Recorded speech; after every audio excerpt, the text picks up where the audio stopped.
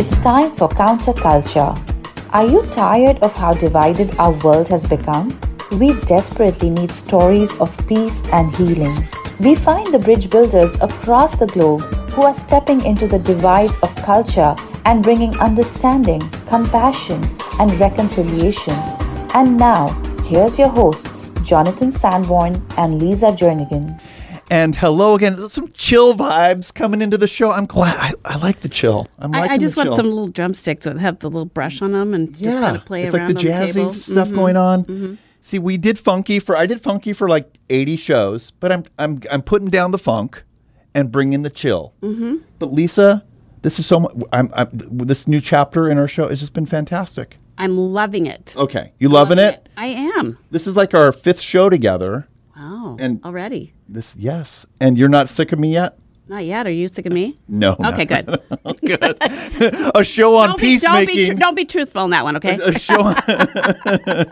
I'm all about the truth. But a show on peacemaking where we break up on air. And exactly. Yes. Like, I don't want to work with this person anymore. Now, that would get ratings. That would get ratings. I know, right? That's okay. We're not here for the ratings. We're here for the truth.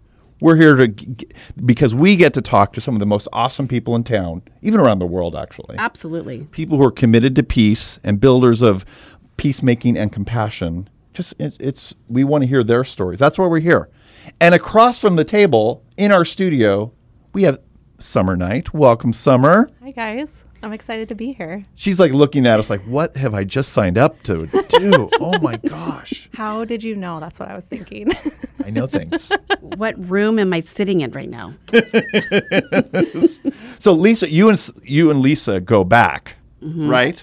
Lots of years. We do. And Summer's on a new journey. Just started it with Foster 360. And we're going to find out more about that because it's the little bit I've learned already, because you're just kind of newer in the past year on this journey, is fantastic. Exactly what we're needing in our community. And so Summer and I go way back. We did a trip, several years ago, to Israel, Palestine, right, where we sat and listened to different sides, not just a Jewish Israeli side, but the Palestinian side. So you're sitting at Shabbat dinner one night with Israeli family, hearing beautiful things, and then you're sitting another night with the Palestinian family, learning theirs and holding both. But what was beautiful is when we came back, Summer's like, I got disrupted. Like, I saw things, I felt things, like I can't go back to living the way I did. Right. And I don't mean people putting words in your mouth, but I want to set you up. And she made some decisions in her life that have reflected her journey of peacemaking, which is what we've talked about. It's like, if you're really going to be a peacemaker, it's not peaceful. And it is disrupting, and it's messy. And sometimes you have to make different decisions. And so Summer's been one of those. I think she's very courageous, very brave, has made some career decisions, personal decisions that have really reflected this journey of peacemaking. So I want to start off because, I know, but I want our listeners to know. And I want Jonathan, because part of peacemaking is I'm itching to know. When you get to connect some of your favorite people, that's what the beauty of all this is, right? This journey. So I'm glad you guys get to know each other. And you, how has this journey of peacemaking brought you to where you are today? Whew. We have 22 minutes left. I think so. It has been all the things. It's been disruptive. It's been beautiful. It's been hard. It's been emotional. It's been, what am I doing? I need to run out of here. I think I question myself multiple times a day, but staying focused on how do I make a change in my community in a way that's better. When we went on our trip, I remember coming to you and saying 3 days in, can we stop hearing stories? I can't handle it. And then you said, why? And I had to really ask myself that question, like, why can't I hear these hard things? And the reality is the more I self-discovered, I realized I enjoyed living in my bubble. I enjoyed thinking that people chose their life. They chose to be on the streets. They made decisions. You guys can't see me air quote, but that's what I just did. Right. And they made these decisions, and that's why they're on this path, and that's not my responsibility. Stinks to be them. And looking that shadow in the mirror and seeing where God was not present in my life was really hard. And that just started me down this curiosity. The more curious I became, the more I felt like God was opening my eyes and spaces and people, and I started to have to ask myself, instead of thinking, well, who's going to fix that? Or let me just do this and then that'll help it, Band-Aid solutions. I had to start asking, am I where I'm supposed to be? And that is a dangerous question. Ooh. Dangerous. Curiosity is an amazing virtue that I don't think we often think about in our spiritual journeys. Right. That's profound. Because you ask a question, you just might get an answer that you don't want. You can't control curiosity. You can't control. They're like, oh my gosh, now we have to do something about the world or ourselves. Yes. Yeah. Like, what? Maybe I'm the problem, right? Ugh. Yeah. That's a rough one. That's a rough one. That's part of my journey. And because peace starts within ourselves first. We can't give away what we don't own. We've always said that. And it's like, am I willing to go inside? I mean, it's easy to ask somebody else to go inside and to point out, like, here's some things I think you could work on, right? Yeah. Oh, yes, I've got lots. Yeah. But when you half ask of them yourself, are from you. I'm kidding. But when you ask me, what are you doing? It's like, oh, can we just change the subject? Right, Can we flip the script, right? Yeah. So with you, there's that saying, how you see people is how you treat them. I think you started seeing people differently. Completely. So this work you're doing. Yeah. Tell us about that. Yeah, it's beautiful and it's hard and it's holding joy and grief in the same space in my life and in my spiritual life. I'm currently working with aged out foster youth, which is 18 to up to 25.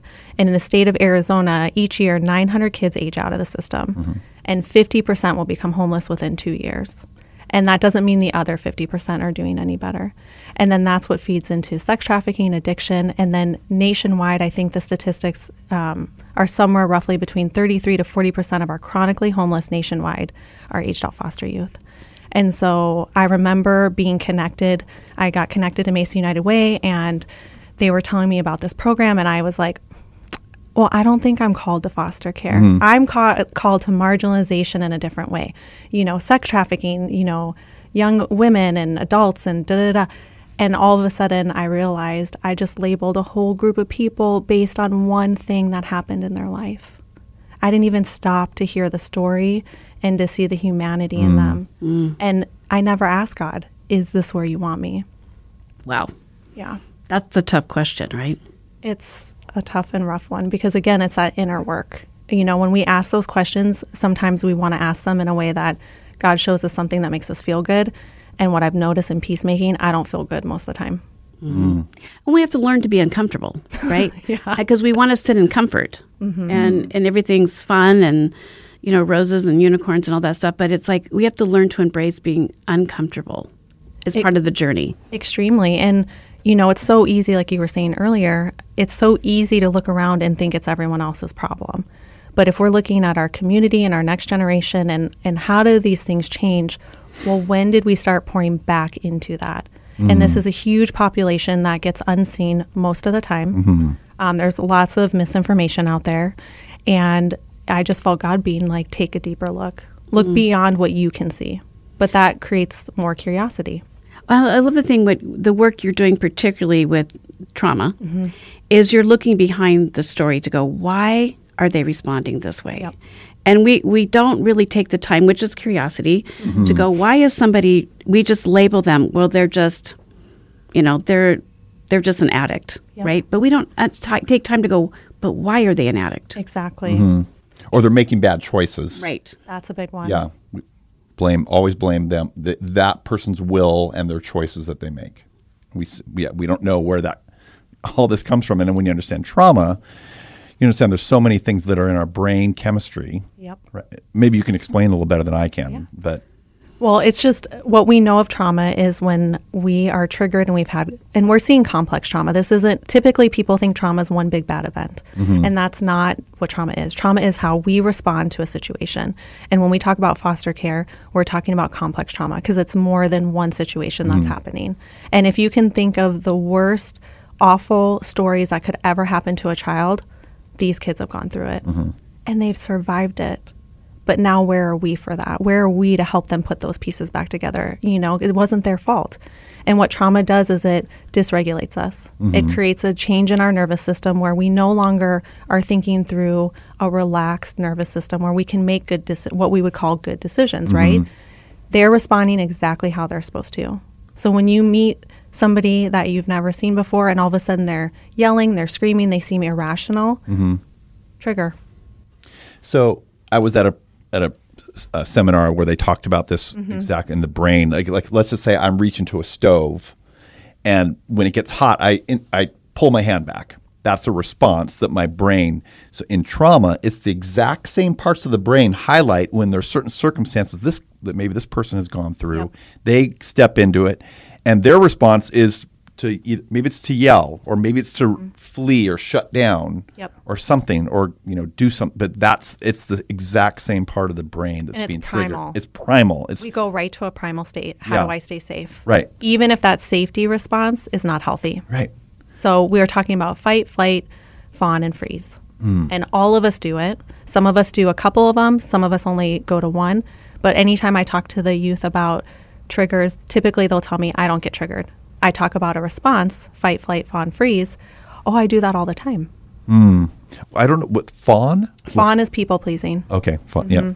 Like I'm going to abandon all my needs because I just have to make this person calm down. So they don't hurt. I don't get hurt. So I can be safe. It's all about safety. That's a good new one for me. That's really... me too. That's interesting. Very interesting. Wow. So can you give us... I know you've worked with quite a few of these aging out, and you've seen... Can you just share a loose story of where you've seen asking more questions, trying to find out really what's gone on behind the scenes that's triggering?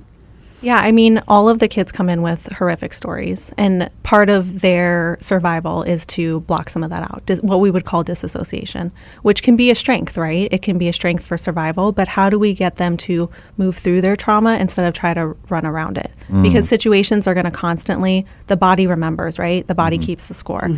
So we had a gal who came in, and she had gotten kicked out of every program, every shelter in the Valley, because she was raised to fight. Her parents, they would hit her quite a bit, and then they told her that that's how you handle conflicts. And so that's who she thought she was. And then everybody responded to her as that. She's just this violent, angry girl. She came to us, and we worked with her on just calming her nervous system. She was with us for 5 months, not one fight. Wow. Oh, my goodness. And she said to us, I never knew this is who I could be. I never knew this woman was here the whole time. Speaking of herself like that. Wow. Wow. It changes our identity, right? And we don't have to stay stuck in that those previous patterns because our mind shifts. Absolutely. And we can retrain the brain, right? And that's what's beautiful, right? The way we're desired is we can heal all of it.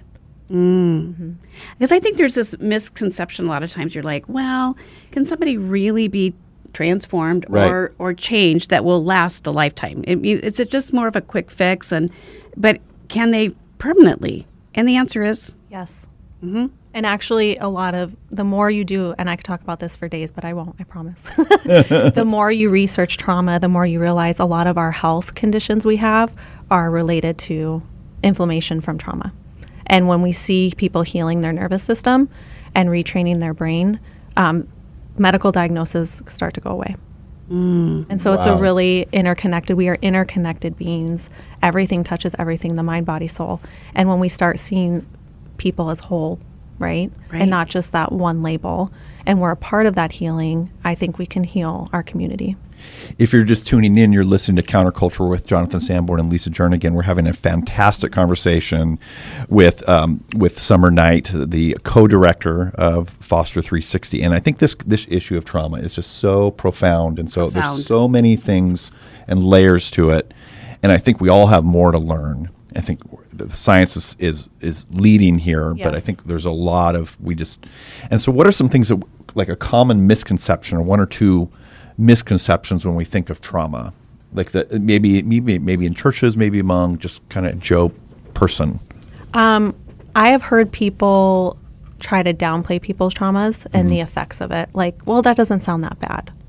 I think there's a misconception, just what I had said earlier, that trauma is just one big bad event. And typically, when you see those floods or hurricanes, there's actually less trauma from that collectively than people who have domestic violence, who were abandoned by parents. There's also a difference between the childhood trauma and adult trauma, right? When we have high ACEs scores, what happens to that child. And ACE, by the way, it means adverse childhood experiences. And there's a ranking. There's like 12 or something. And there's these events or things that happen, like maybe you saw your parents get divorced, or maybe you saw witness violence or some police. I don't know the 12 off the top of my head, but you can rank your upbringing, right, and then see what maybe your score is, and then the amazing thing is that the outcomes are so scary the higher that number gets. Yep. Because you get 6 or 7, and you see like 80% of the population ends up in prisons. I mean, there's some really the stats are just unbelievable. Mm-hmm. Yeah. Am I accurate in my assessment of that? You are very accurate. And another misconception is we end up seeing mental health come out of trauma because it's a coping mechanism, right? When we have disassociation and different things, and what we say ADHD, it's someone not comfortable in their body, right? So there's this misconception of, well, it's their mental health. Okay. Right, but that happened because there's trauma and we're not healing the trauma. And not to say that everybody with mental health has trauma, but we're seeing a link between some of these diagnoses that these kids are getting with their trauma. Well, we don't talk enough about healing. No. I don't think. Because we talk about the problem, and we misdiagnose it a lot of times, or we don't, if we don't understand or don't want to do, we dismiss something, right? And so we just kind of label them and dismiss them over in that category. But we don't talk about the hope and the healing, and how we, even as a community, can be a part of that. Because it's easy to go, who's the most vulnerable, who's missing, who's misrepresented in our community, and then go, somebody else should take care of that. But we can't flourish when they're not flourishing. We're all interconnected. I think we miss that, right? In our community, too. We can't have pockets that are not doing well while others are thriving. We need to all be a part of the healing. What do you think that looks like? If I'm just listening to this conversation driving, how can I be a part of healing, even for myself? Right. That's such a good question. And I think, it starts with curiosity, but then movement from curiosity. I think it's so easy to just stay being like, okay, God, show me. And then when it's shown, you don't do anything with it. And I think healing is what is happening in my backyard, first starting with awareness. We live in these pockets in these communities. I worked and lived out of Gilbert, and people would tell you nothing's going on there. And then Lisa and I pulled a needs assessment with a good friend of ours, and there are things happening in Gilbert, Arizona that we would say never would be happening. So starting with what's happening in my own backyard. And now that I know, can I unsee that? And then from there, stepping into something. It has to be more than, a service project. Like, those are beautiful and they help nonprofits. I'm someone who benefits from that. But it doesn't help long term. It helps for that moment. And how do we shift from what you said, Lisa, is this is my community. This is a part of me. This is an extension. This humanity is connected to me. That person is not thriving. That should affect me. And I'm not thriving in my wholeness if I stay on my side of the street. Absolutely, right? We need to cross the street. Right. And it's hard. It's uncomfortable. It's like, and I think it's hard sometimes I think we need to be the one that makes the initiative. We're always waiting for somebody else to make an initiative, the first move. And so what is the first move for somebody, even to be aware of the demographics that you're working with, or foster kids in general, or just another human being? Yeah, I mean, I love the founder of Foster 360, Candace. What she did is she said, and she would say this, I didn't even know how to spell foster care. I learned everything I could about it. And from there, this is how the program evolved. And I think it just, again, going back to that curiosity, but educating yourself on that curiosity and sitting across the table from people who've been in the work or have been a part of that, and asking yourself, where do I need to step in? I think we keep ourselves out, not just from not wanting it to be our problem, but thinking we're not qualified. Exactly. Who am I? Yeah. And when we stay there, I mean, on paper, I'm not qualified for any of the jobs I did from the world standard. But yet, continuously, I get put in these spaces and beautiful things happen and healing is happening, and healing for myself. We need collectively each other to heal. I am more healed working with these kids because every day they show up, they chose life in a way that I've never had to. They've had to survive in a way I've never had to. And when I look at their strength, I think, I need that kind of strength. And so I'm healing right along with them in ways that I didn't know I needed the healing. It's very co-creative. So there's this theme that we get. This is powerful. There's this theme that we get with guests that when they step into this space of healing, that because they're made aware of some issue in the world, often it's foster care in our show, but there's many others, that it causes a deep self-reflection on my own journey, whether it could be my own trauma, things that I've experienced, or maybe my own just apathy or something. Like I don't necessarily like myself as a result of stepping into this journey, but those are holy moments. Those are holy moments of awareness because of I love that word curiosity. Because of that self-curiosity and world's curiosity can reveal things in ourselves that allow us to re-engage in a new and fresh way, because we know we need new healing, new ways of looking at the world. Is that? Oh, for sure. I think we're living in a time where we need something new. Yeah. In a new way, and change has already happened. Life has been turned upside down. It's a perfect time to initiate change. New ways, right? Of seeing the world and responding. Well, and how do we breathe new life into us, right? And that's what you guys are talking about. And if nothing changes, nothing changes. And all we're going to keep doing is just piling up these problems and saying to the next generation, like, good luck. And I know I can't continue to look at my nieces and my nephews and people in my life who are younger than me and say, well, that's for you to solve. Right. Yeah. And it's not even, people aren't people to solve. It's an opportunity to step out in radical love and in a love that creates restoration in another human being, not because of me, but because I was willing to love and hold space for people who didn't think they deserved it. Because I felt that I didn't at one point either. It's about giving life, right? And what is like that, and what Jesus talked about, the abundant life. And who's not experiencing that? And why? And what can we do to step in to be that hope? Because people are living without hope so much. We ourselves sometimes, right? The stories we tell ourselves, the stories that have been written kind of in our hearts, and it's like they can be changed. They can be transformed. Yes, but it's scary because how we want to give away hope is to those we think who deserve it. Right. Ooh. And when life has, I think about these kids all the time, if we treat them as who we think they are, why would they show us anything different? Until you stop and you look them in the eyes and you hear the humanity in them. And so again, how am I giving away hope to who God's called me into and not who I want God to call me to be a part of? That's actually the gospel. Oh. You just said the gospel. Isn't that crazy? Woo! You just are a manifestation, living out really the gospel call. Sure. That Christ himself sees us, never gives us what we deserve. No. He never treats us based on that. And so thank God for that. Thank God For that, because I can look a certain way on the outside, but let me tell you these thoughts on the inside. For sure. For sure. It's rough. Yeah. We can hide a lot. Okay, let's get practical for a moment here. Because I know some of our listeners right now are listening during drive time during rush hour, right? And no, I'm not going to tell you what I'm thinking right now. Okay, don't tell me what you're thinking. Please don't. Corn nuts. I've got a snack. I really want a snack right now, but it's bad for radio. Especially the corn nuts. Corn Please nuts. do not do that. We have 2 minutes. Okay. I'm just sitting wherever I am right now, and I'm feeling a little anxious, just because life in general, right? Yeah. What are some practical things? Because I know we've had this conversation, and you do a lot of breathing work with people. Which several years ago, somebody would have said breathing work. You would go, "What are you talking about?" Right? But as we understand our mind, our body, and our holistically how God created us, there's something to breathing. Talk about that and walk us through that a little bit. So I love breath work. It's one of my big tools I use. There's lots of beautiful research on it, which is another reason I like it. But how amazing that the thing that gives us life can also give us healing. And that's why I love breath work. Even through our own words, through breath, right? So one of the things, just an easy way to do that if you're driving right now, typically I always do it in a quiet space, but it doesn't have to be. And that's why I like it as well, is wherever you are right now, wherever you are, just become present right now.